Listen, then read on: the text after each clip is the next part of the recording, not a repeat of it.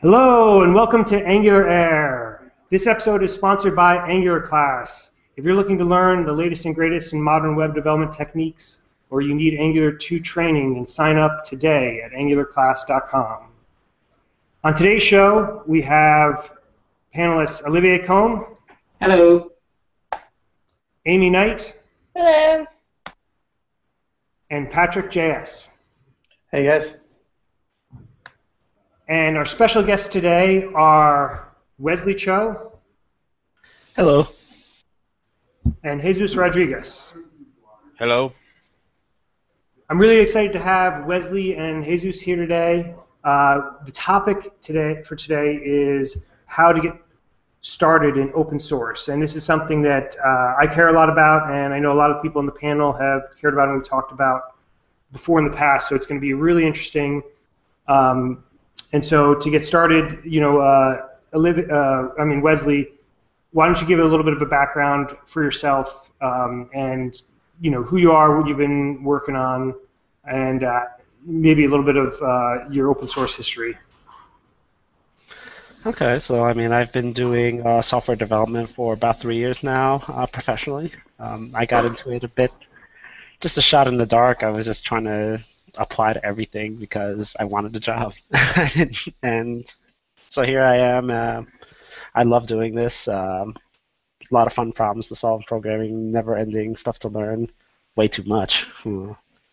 And as far as open source stuff, I contribute to random open source stuff or whatever I find interesting.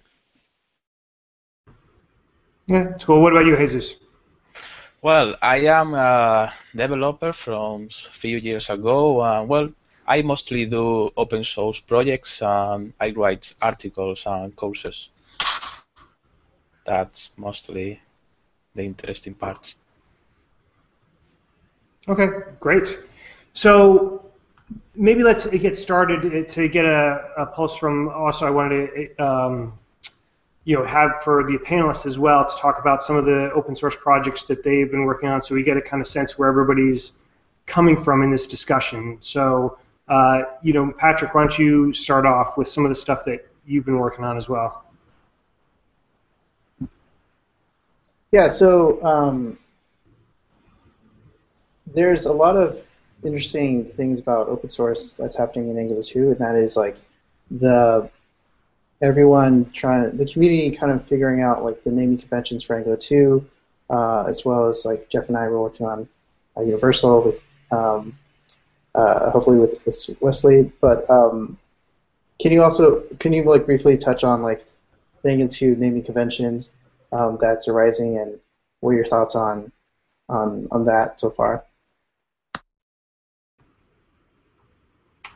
Patrick, I think that was to Jesus and Wesley, right? Oh, what do you mean by the conventions? So like a lot of people are saying like should it be Angular 2 dash thing, or should it be NG2 dash the thing? The community kind of started with NG2 dash, but then there's kind of a divide between people who are not on the bandwagon, who didn't know that there was an effort to push for NG2 dash, as well as it just seems like interesting to see the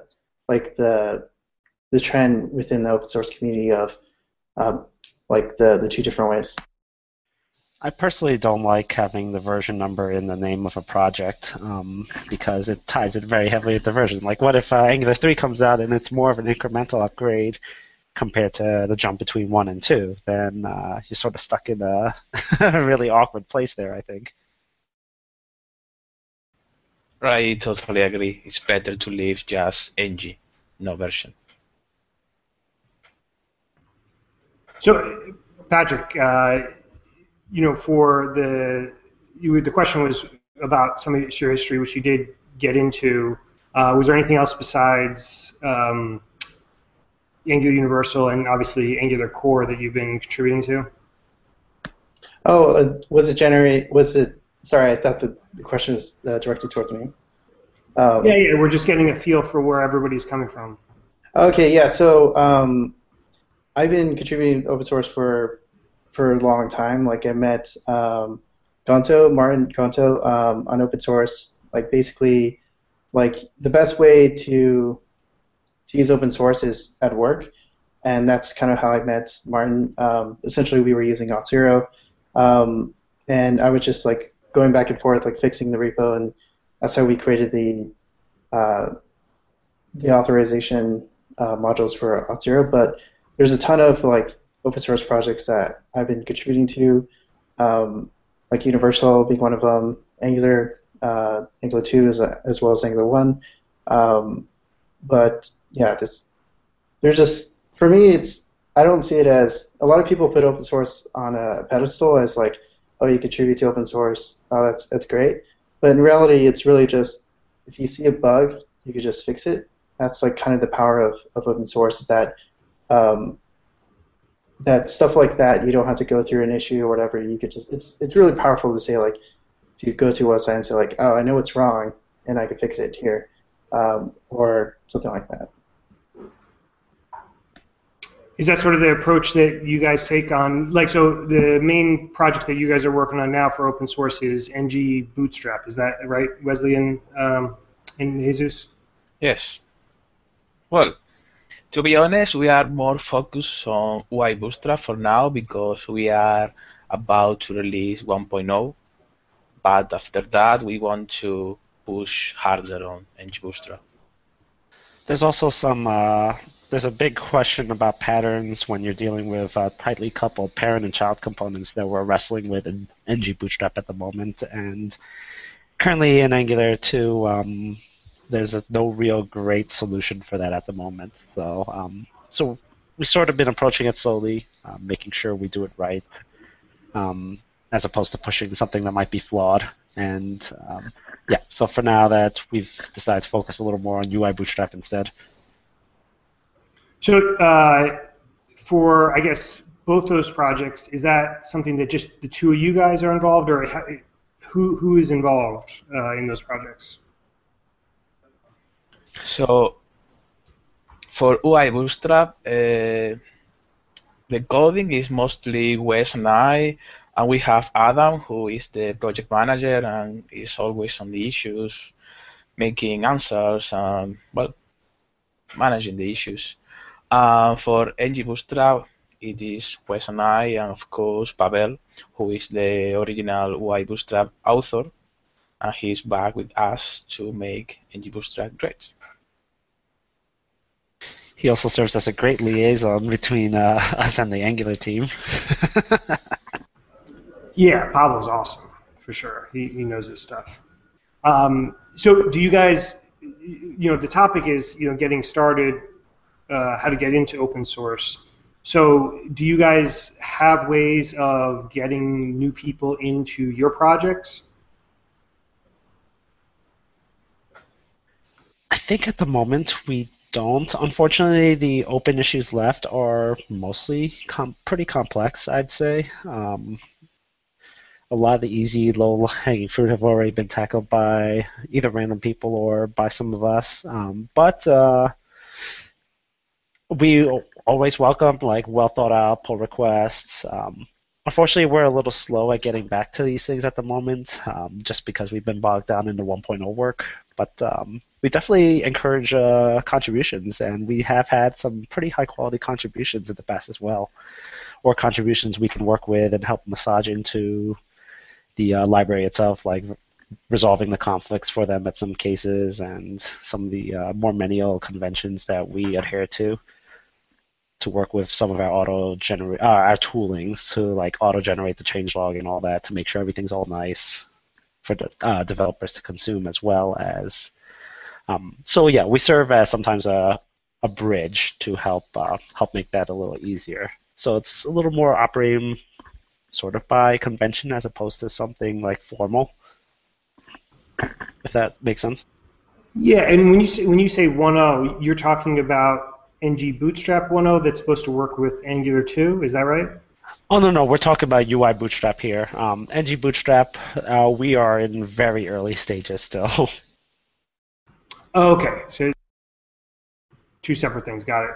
So, okay, for UI Bootstrap then, it's something that has been around for a while. Maybe, do you guys want to get into how that all started, how you got into it originally?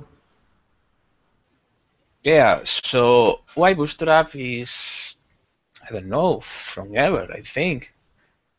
So the project was created by Pavel. Um, also at the Jocelyn, I think it was on the starting until it went to Angular Material. And well, it have been evolving and changing maintainers. So how I got there, I was learning how to make directives. So I started to read the code and trying to write it over on a local example. I was writing it, figuring out some issues, old code, stale code, testing was over complex or having non-used code. So I started to create pull requests until they decide to make me a team member. How I joined was a bit more roundabout. I've used UI Bootstrap at various times throughout my career so far, from I think starting at 0.4.0 or 0.5.0, I forget. But I didn't join the team till this past March, when the project has been dormant for, I guess, about a half year beforehand or whatever.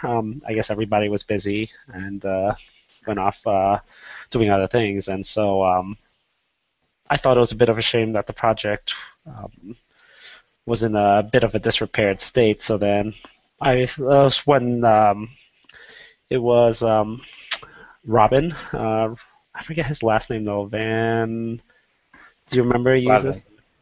Robbie Van Valen. Ah, okay, right. So he was recruiting people to get involved in the project again because he was trying to kickstart the project back up and get it more modernized. And so he found me. I forget whether it was IRC or Slack, but then I was like, okay, I don't have anything special going on right now other than work, which was tiring me out. So then I volunteered to get involved, and I ended up getting quite involved. And right now, along with Jesus, I'm the other person primarily responsible for getting new stuff in and keeping these things up to date. So both of you work a lot on this project, and it's time consuming. How do you manage to spend so much time on an open source project and have your life on the side? I think that you two have quite a different style of living, I would say. If you could say how you manage both of your stuff.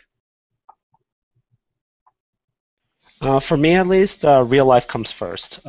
If I have a particular engagement I want to do with friends or anything like that, or I do a lot of long distance running as well, that comes first. Open source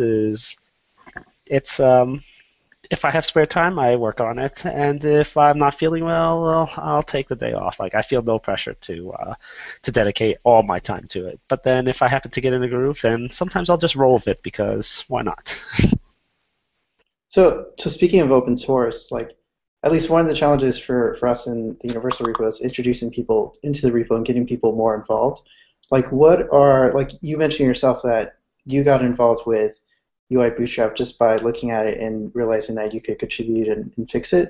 Do you guys have any like techniques or tactics or ways of getting people more involved in open source? Because like for me, it seems like the best way to introduce someone to open source is to remove that barrier to entry, just to say like, let's sit down, let's just contribute, and then like walk them through like the simplest way of contributing to open source, which is just like a typo or something.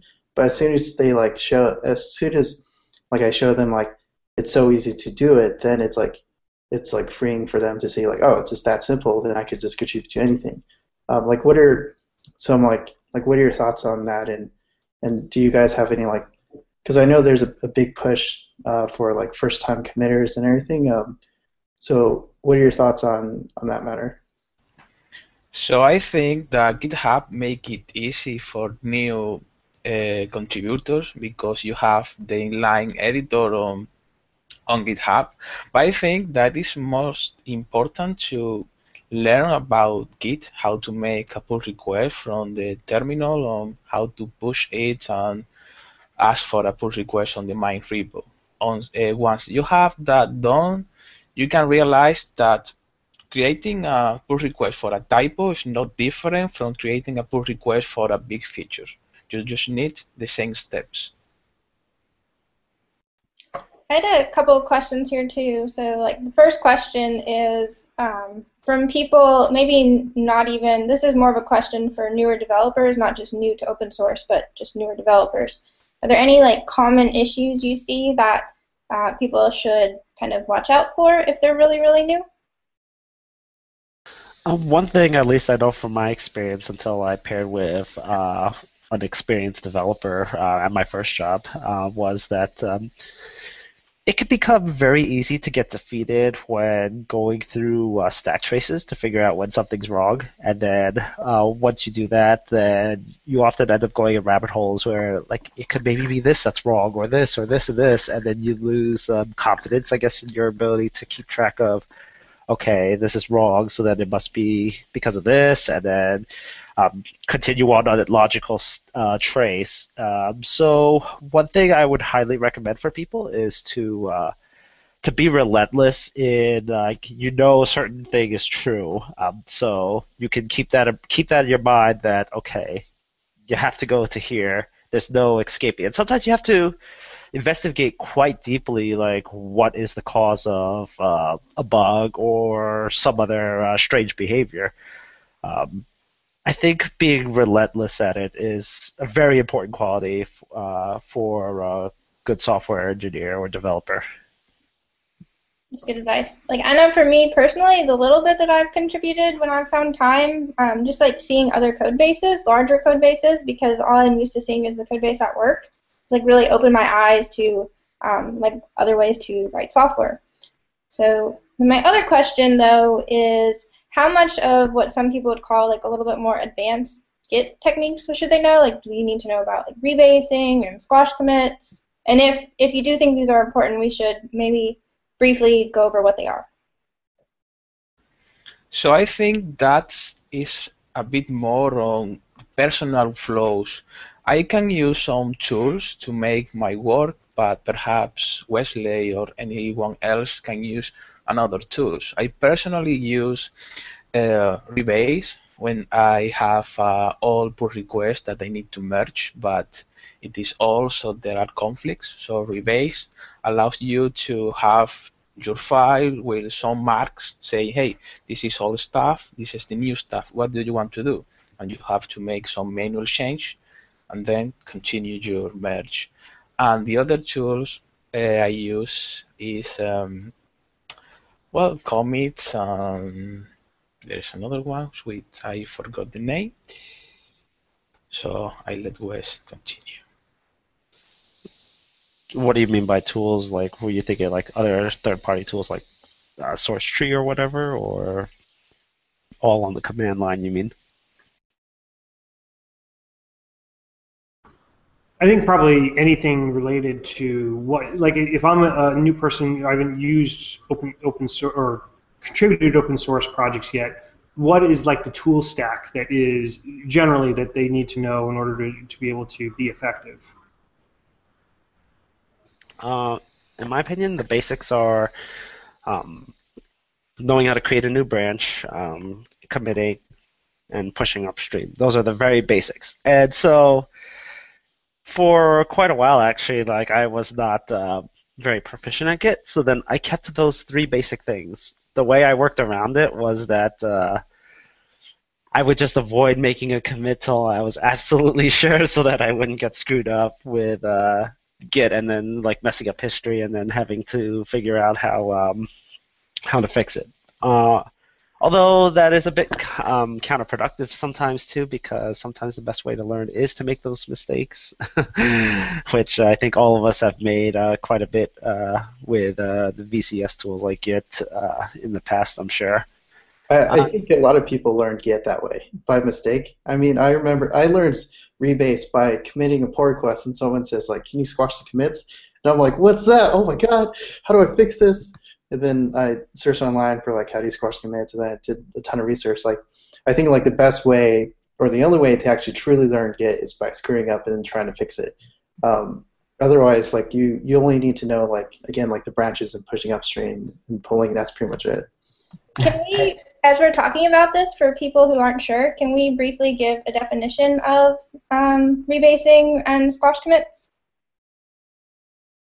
Yeah, so about squashing is when you have a pull request, you can push commits. So a pull request can have one commit, 5, 10, 20. Imagine it's a big feature.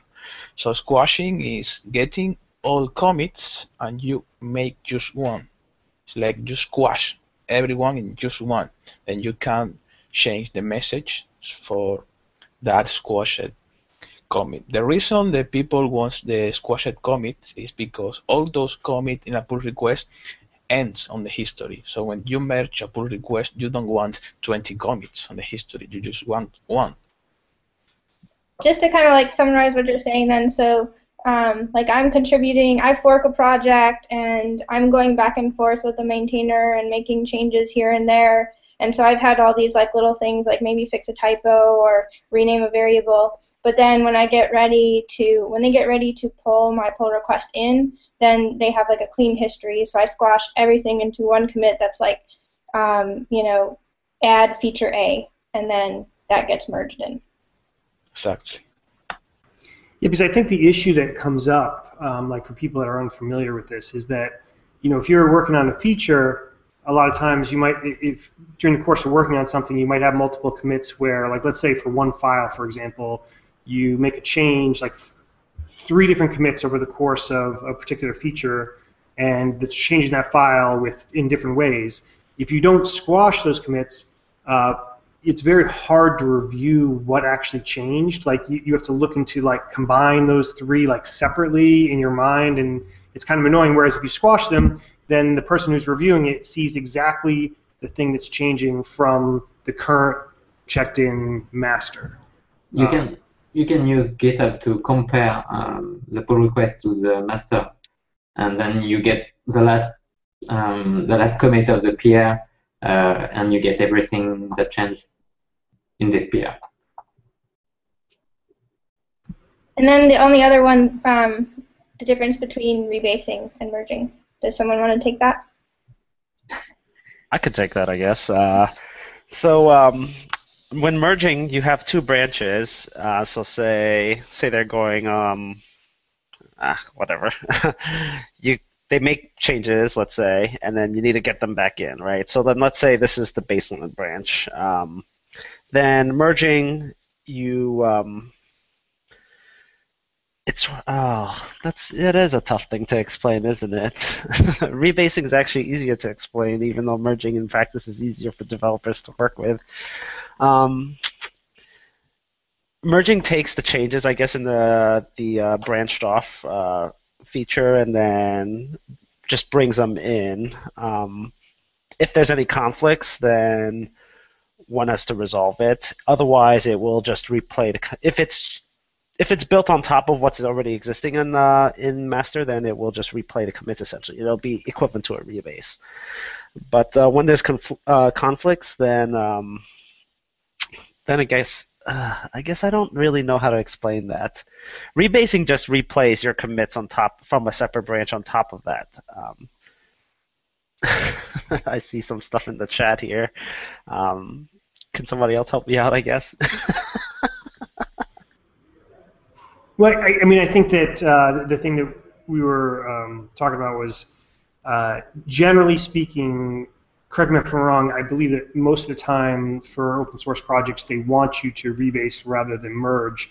And I guess the question is, why is that?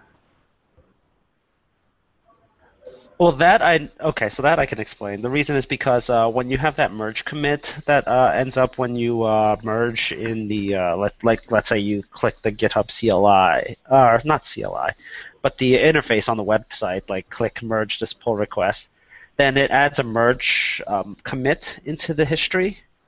And if you ever have to revert the changes in that commit, then you can actually get into a very huge problem because sometimes the way the merge commit replays the history, or when you're resolving the history there, stuff gets very hairy, and it's not simple. It's not straightforward to separate out the changes from that commit from the main development or master branch you're working off of. Whereas if you're just rebasing and replay the commits on top, it's just a simple git revert commit hash, no problems, no worries. It becomes very straightforward when it comes to rewinding behavior. One thing that you were saying that I'm curious about as well is that it seems like a lot of open source projects have slightly different branching strategies, and PR strategies, as in, like, when you're making a change, let's say for Angular Core. So Angular Core, they want you to create, branch and actually submit, PR on that branch. Like, what is the standard that you guys see, and like, do you have anything that you prefer or you think is the typical way that open source projects use branching and PRs for changes? Yes, so the most common pattern I see is what call it Git flow. So people forks the repository, they create a branch on their fork, and they work on that branch, they push that branch into their fork, and from there they can create a pull request that depend on the project, master or develop branch. That's the most common behavior workflow I see. And then if you have to, one thing that I think actually took me a little while to get used to is, like, if you have to update that PR, so you submit it and then someone says, no, you've got to change that. What way do you guys use to actually update that? Like, for a while, when I first started doing this and Patrick was trying to help me, I would just delete my fork and like totally start over just to make sure everything was like clean. But obviously there's better ways to do that. Well, the thing about deleting that, like, a lot of people say, like, do it right or just do the brute force way of just like redoing it. Sometimes it's faster just to redo it rather than doing the headache of doing it right per se. So just, yeah. But what's the right way? Like, is it the git force push way of doing it to the branch? Like, what's the right way that you're supposed to do it? So, well, I guess that depends on the developer. I personally force push on the branch. That's fine. It's not the master branch, and so if you need to make a change, you just code it on the branch. When you are done, you can create an extra commit and push it on the branch normally. Or if you want to go simple, you can do an amend on the commits, so you don't generate another commit and then you have to squash them later. So you can always update your only commit, and by that you need to force push the branch. Yeah, force pushing I think is generally okay as long as you're not doing it on any of the main development branches or what I would call the sources of truth for your code. As soon as it's in the project itself, or let's say not even open source, like let's say even for a work project, then you should avoid force pushing at all costs, especially if you're working with CI tools or tools with Git hooks to run a particular task upon every commit that makes it into that branch, because then you can throw off all the tooling associated with it. So in general, like, force pushing should only be for stuff that's not in the mainline stuff yet. Okay, so we talked about pull request and Git and stuff like that. In Angular Buddies, we started a long discussion on how people should make issues, how they should, what should they give you as information if you want to fix a bug, and yeah, basically, what is the list of things that someone should do when opening an issue to help the maintainer fix that bug? Well, you have to give everything you have in mind. because any bit helps. I get sometimes issues. You have to ask, well, tell me anything, what libraries you are using, what dependencies, if you have a Planker or JSpin, do you have more code in your controller or service that you are using? All information, because you can have one line of code that could change everything. Ideally, I would recommend that people, at the very least, try to isolate to make sure that it's a bug in the library itself or the appropriate source, as opposed to a usage issue or an issue of using a whole combination of libraries that aren't that don't work too well together. Because then,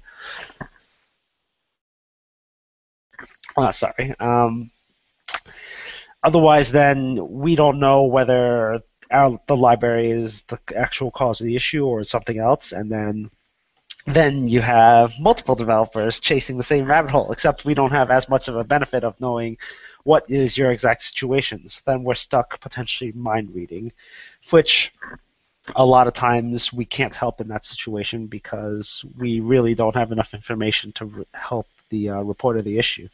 So in some senses, when you report an issue, you have to help us help you, really, right? Otherwise, there's not too much we can do, and then unfortunately everybody loses time trying to look into it. From your own experience, how many issues are correct from this point of view, and how many are just inefficiently too empty?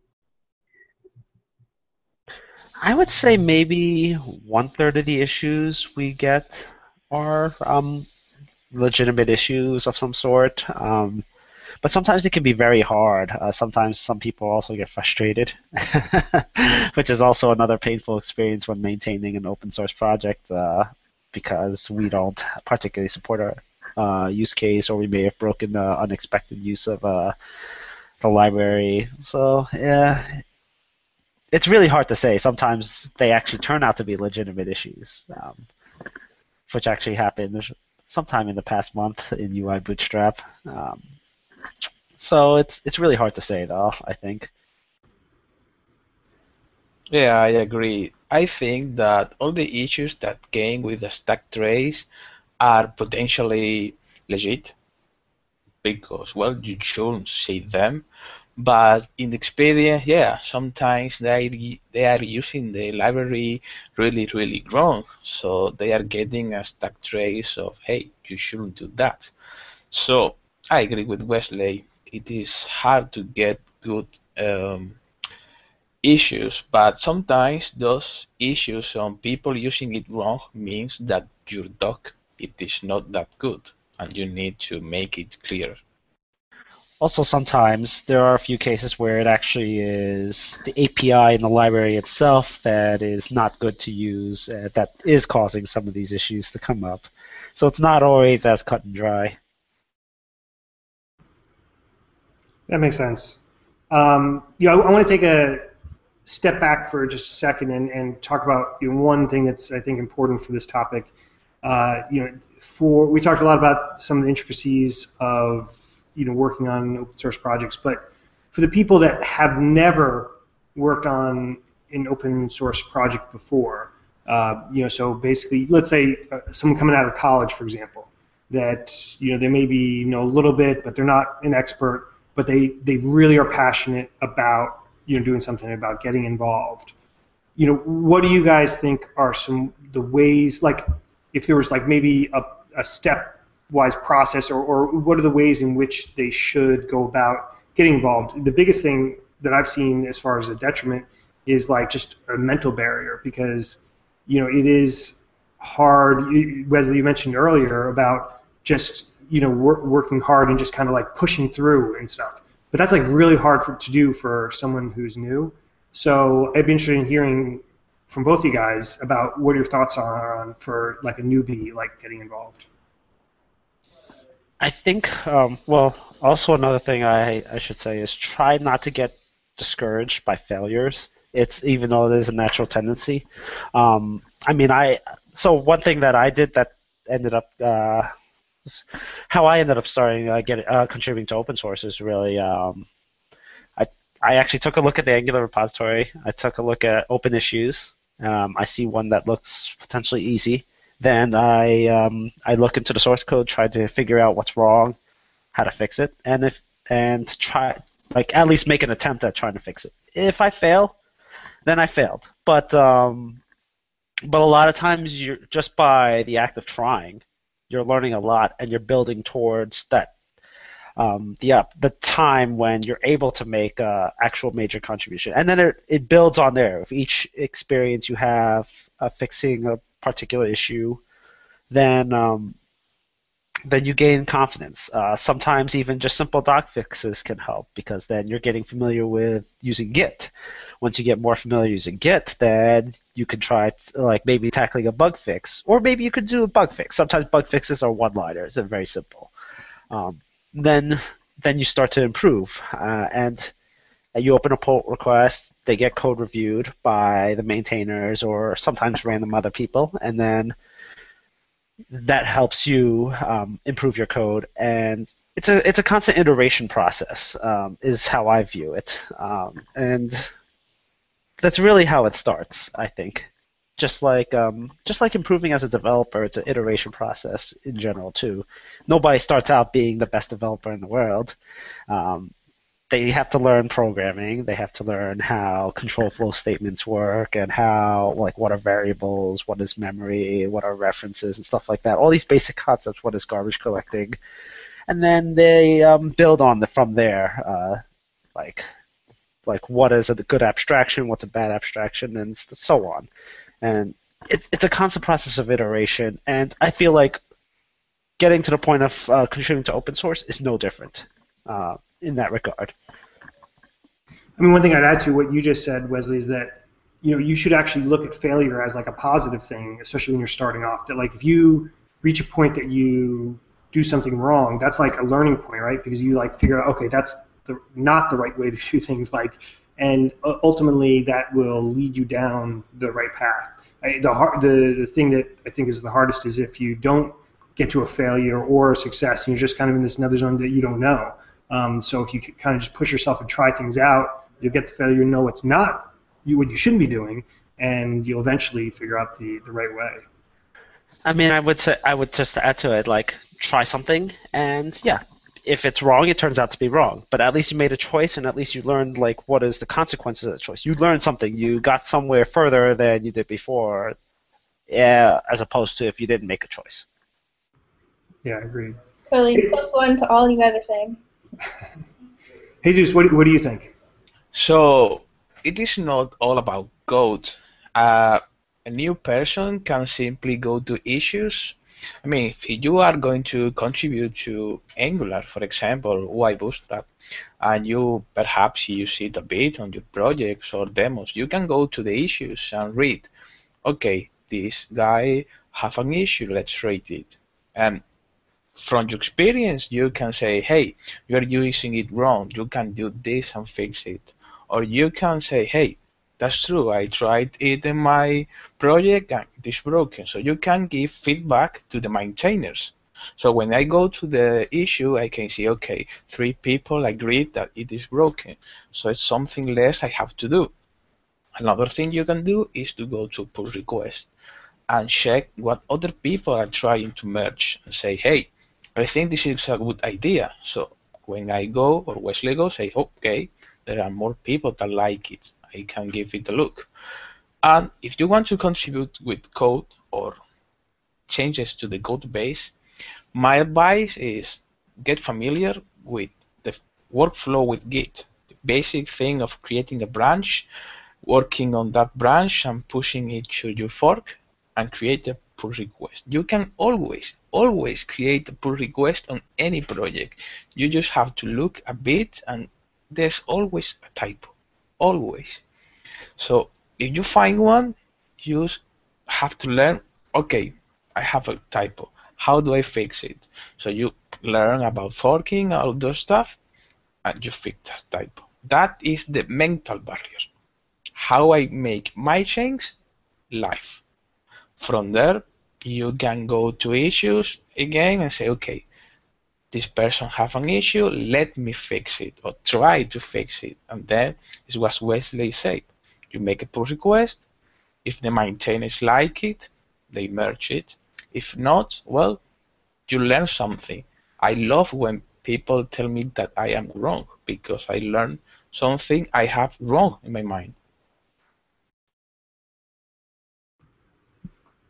Go ahead.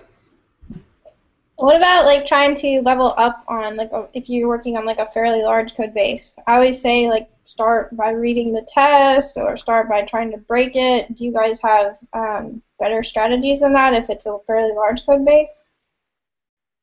Or maybe you don't. Maybe you just try to pick a small portion and don't even look at the whole thing. I don't know.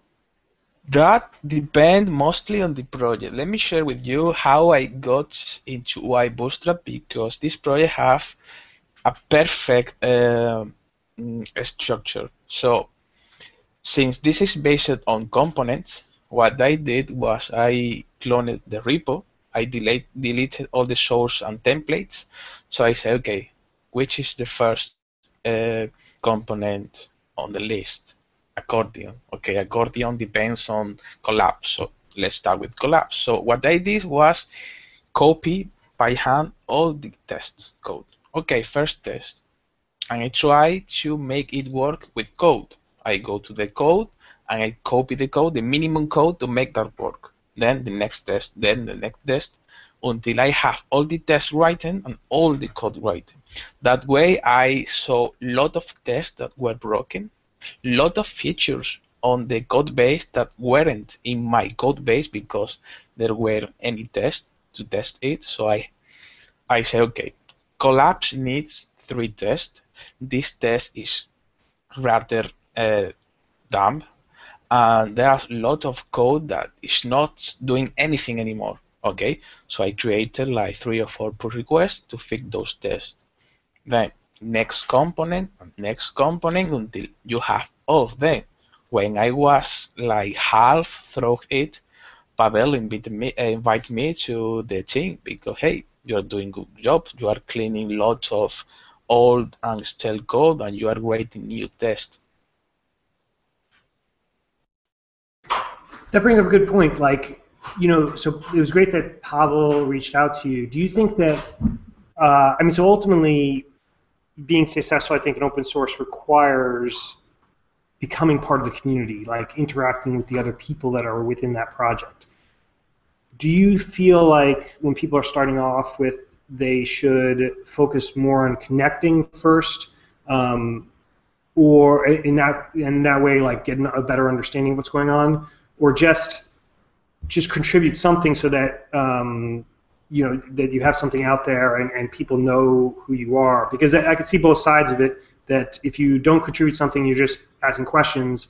You know, anybody can do that. So sometimes people that are really busy and contributing, it's hard for them to spend their time, you know, helping somebody out. But if you've shown that you're a contributor, that you are really trying hard, then sometimes you want to, like the other contributors are more willing to dedicate that time. Like, what are your guys' thoughts on that? I think it depends on the person. I mean, ultimately, it's really about building the confidence to the point that you're able to write something like some code or documentation or whatever for contributing or commenting on issues. Even commenting on issues offers some benefit. I mean, I'll do that sometimes because it's like that means that you've done some investigation into it at least, and that's somebody's looked into the problem, maybe is able to summarize it, and that's useful stuff, right? It saves people time because sometimes some people will not report stuff in detail. So if you're able to parse it out and figure it out, that helps a lot, I think.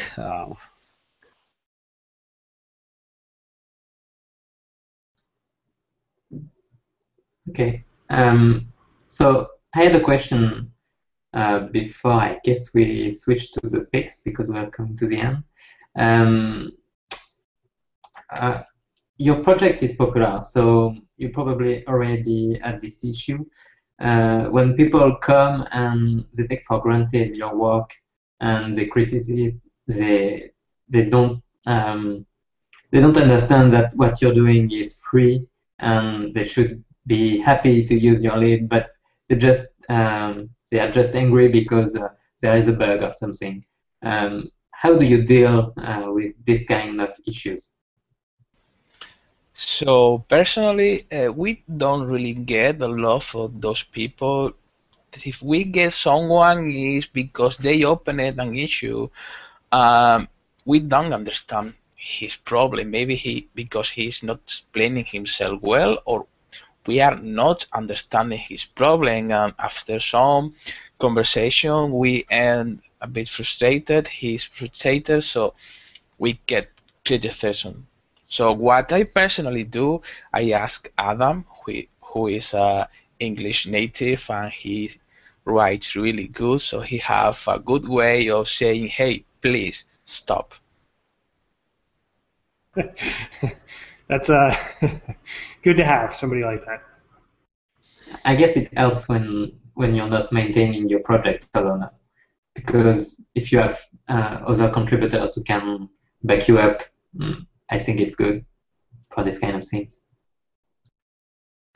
But even that is a sort of contribution, right? I mean, Adam will do a lot of investigation into issues before we do sometimes, and he'll be able to determine whether it's a legitimate bug and tell us that, and have one of us look into it a little further, or if it's a usage issue and he's able to...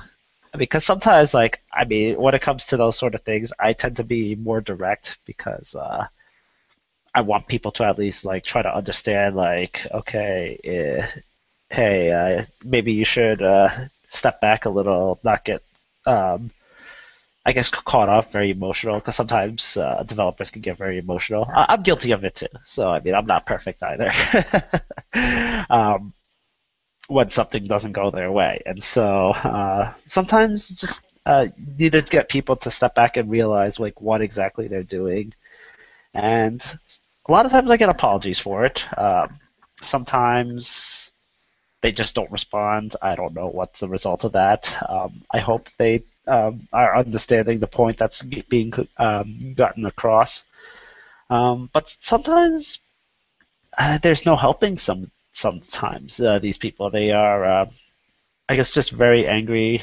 Sometimes developers can get very entitled in open source, and that's never a good thing, because we're fortunate to be able to do something that we enjoy and that treats us well in general. So it sounds like,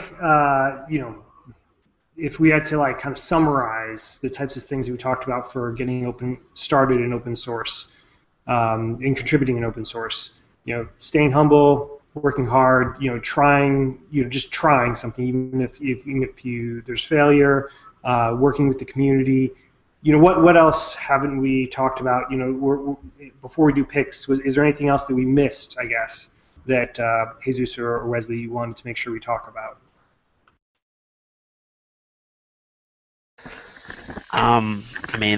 I'm really here to answer whatever questions and that you guys have. I didn't have anything I particularly wanted to say, really, except just make sure that anybody who's new into development or trying to get into open source, just go ahead, make the effort, just try whatever you like. It doesn't have to be Angular. It could be front end, it could be iOS development, Android development, it could be anything that you like, right? The important part is to just go out and make an effort to understand it a little better and try to maybe contribute a feature while you're at it, or move the ecosystem forward. It doesn't have to be in code. It could be in all sorts of different ways. At least that's what I mainly wanted to get across. I have one extra advice, is not to fear a code base. When I joined UI Bootstrap, it was on a meeting. They invite me on a meeting, and they decide to give a component to a maintainer. So when an issue came from a concrete component, there's someone assigned to it. So people started saying, hey, I want this one. Hey, I want that one. And I say nothing. I mean, they give a component to everyone but me, because I say, what? I don't know. I'm not familiar with the code base enough to fix issues. Well, thanks to that, over the time, I'm now one of the team leaders with Wesley, and I have to fix everything. But over the months and years, I got familiar with the code base. So if you want to contribute to a project and you are not really familiar in the code base, don't worry. Personally, I have no idea on how Angular 2 works on the internal, and I have 5 commits already, because there's always a typo, some test file with old code that is not used anymore. Just get started. That's actually a great point, Jesus. It sort of reminds me of one thing I was reading this weekend about sometimes it's best to go with the mindset of like you might not know anything, but don't assume that everybody else knows something. Like sometimes it's just best to do what you can and be confident that you'll figure it out. Once as you kind of keep going along, making mistakes and kind of pushing along. So I think that's some great advice. All right, we're getting near the end of the time, so let's move to picks. Why don't we start off with Olivier? Yeah, so I have 3 picks this week. The first one is 2005 in Review by Sebastian McKenzie, the author of Babel. And it's an article about the last year and a bit more. It's about his life and how he became so well known in the open source community. He's seriously amazing. Like he just graduated from high school. Like he's crazy. he got a job at 17 or something, I guess. The article is really interesting if you have time to read it. My other pick is the article Angular 2 versus React. There will be blood. I guess that a lot of you had read it. Jeff had a really interesting answer to this article, so I give you the link as well. Just read it. It's interesting to have this point of view. You may not agree with everything. I know I didn't, but yeah. I don't know if it was intended to start a flame war, but it's still funny to read. And my last pick is a personal project. I started a starter for Angular 2 and Webpack, and I think it's interesting to give you the link here because I took example on Patrick's repository on Angular 2 Webpack and on Jesus repository on Angular 1 Webpack. And it's something amazing in open source community that we can just pick stuff from other projects to make our own. And Jesus told me that he took some ideas from me to integrate into his own repository. So yeah, that's cool. Keep open source friendly community. That's all I'm asking here. Cool. All right, Amy. Okay. So my first pick is I spent some time over the break to do one of Kyle Simpson's course, the Advanced JavaScript course on front-end masters, and I think it's amazing how like so many people, including myself, can do a lot of JavaScript with like what you know when you look at code, like that variables are hoisted and like stuff like that. But now after taking his course, I actually understand like how the JavaScript is compiled and then executed, and so what hoisting actually is, rather than just like understanding it at face value. So my pick is, if you have some time, dig into that so that you're actually understanding what hoisting is. And then my second pick is the JS Remote Conf, which is next week. So I believe that there will be some Angular folks talking, I think like John Papa, Aaron Frost. So get tickets to that. They're really cheap. And that's it for me. Also Amy Knight speaking. Yeah. All right, Patrick.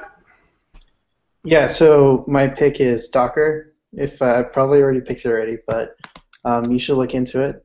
You could think of it as components for the backend, essentially, where you're able to have like small containers. But yeah, Docker is cool. Check it out. And yeah, that's pretty much it. The Versus article, that one is pretty funny. There was a lot of problems with it, but yeah, go ahead. Well, yeah, I mean, we'll make sure the link to my response is in there. And I talked to the guy who wrote that article for a while, afterwards, and the main thing was that he represented React just fine, but he sort of underrepresented Angular 2, but he geared it as a comparison, quote unquote. So that was the only issue that I had, and so I think with a lot of the stuff that I added in my response was just to have a more accurate depiction of the Angular 2 side of that. Well, the problem is that he was learning Angular 2 as he was making the comparison, which is like, that doesn't make any sense. Yeah. Anyways, but I did talk to him. Actually, we might have him on just because I thought it's kind of funny to me to have those types of discussions. So in a future show, we might do a React Angular thing that I'm trying to set up. So we'll see about that. Okay, I just have one pick. There was a great talk by Pete Bacon-Darwin at Angular U last year around June on contributing to Angular. Like, Pete is the team lead of the Angular 1X code base, and he just went into a lot of detail, a lot of stuff that we talked about, a lot more detail specific to the Angular project. And it's just a great talk if you watch that, and especially if you want to contribute to the project. It would be good to get into. Okay, and one last thing before we move to Wesley and Jesus' picks. I forgot to mention that next week is going to be a great show. We have Joe Eames on to talk about empathy and why it's actually important and will help you in your career. It's something that Joe feels passionate about. I've talked to him a lot about, and actually, it is a pretty awesome topic, so definitely tune in next week for the show about empathy with your fellow developers. All right, Wesley, why don't we start off with you and your picks? I don't have any particular picks per se, but what was I going to say? I had it in my mind. Can you hold off on a sec there? Yeah, we can circle back to you. Jesus. Okay, so I have 3 picks. One is Pascal Brecht's blog, Through Trump, because when I was learning Angular 2, I had a question to Rob Wormald. I said, hey, how can I do this? Hey, look into Pascal blog. How I can do? Look into Pascal blog. So it has everything on Angular 2. For my second pick, I have a pick for Amy. There is an article on the Atlassian blog about merging versus rebase. So, well, everything on that blog is amazing because they have the best stuff on Git. So, well, that's my second pick. And my third pick is shamelessly something from my own blog. It's an article I wrote like 3 months ago in working with open source projects, where I explain how to work in both sides. So you are the person who wants to contribute. I explain all the Git workflow to fork the repository and work with it until you have a pull request, or even update your own pull request. And on the other hand, explain how you, being a project maintainer, how can you merge that pull request in a safe way. Cool. I'll definitely check that out. I haven't seen that one yet. All right, Wesley, do you have anything? I guess there's just one tip. Sometimes when you're stuck, step away from code, and it'll help reset your mind so that when you come back, it becomes a lot easier to understand. You might understand something that you have from subconsciously working on it while taking a break. Hammock-driven development, right? Talk about that. I missed that, sorry. Oh, sorry. I said there's a talk about that, hammock-driven development. I guess that wouldn't be surprising, but it's something that at least I picked up from academia before. All right, and if I guess if the last word, if you guys want, anyone out there wants to get involved with the UI Bootstrap or NG Bootstrap projects, it sounds like just they jump on, start off kind of jumping on the issues list, right, and seeing what is needed. Well, also you can. A lot of us are in the Angular Buddies Slack, so that if you hop on there, then you can likely get in touch with one of us sometime during a day, and and just ask us questions or whatever. We live in there. Pretty much. Cool. All right. Thanks a lot, everyone, for joining, and see you next week. Bye. Yeah. Bye.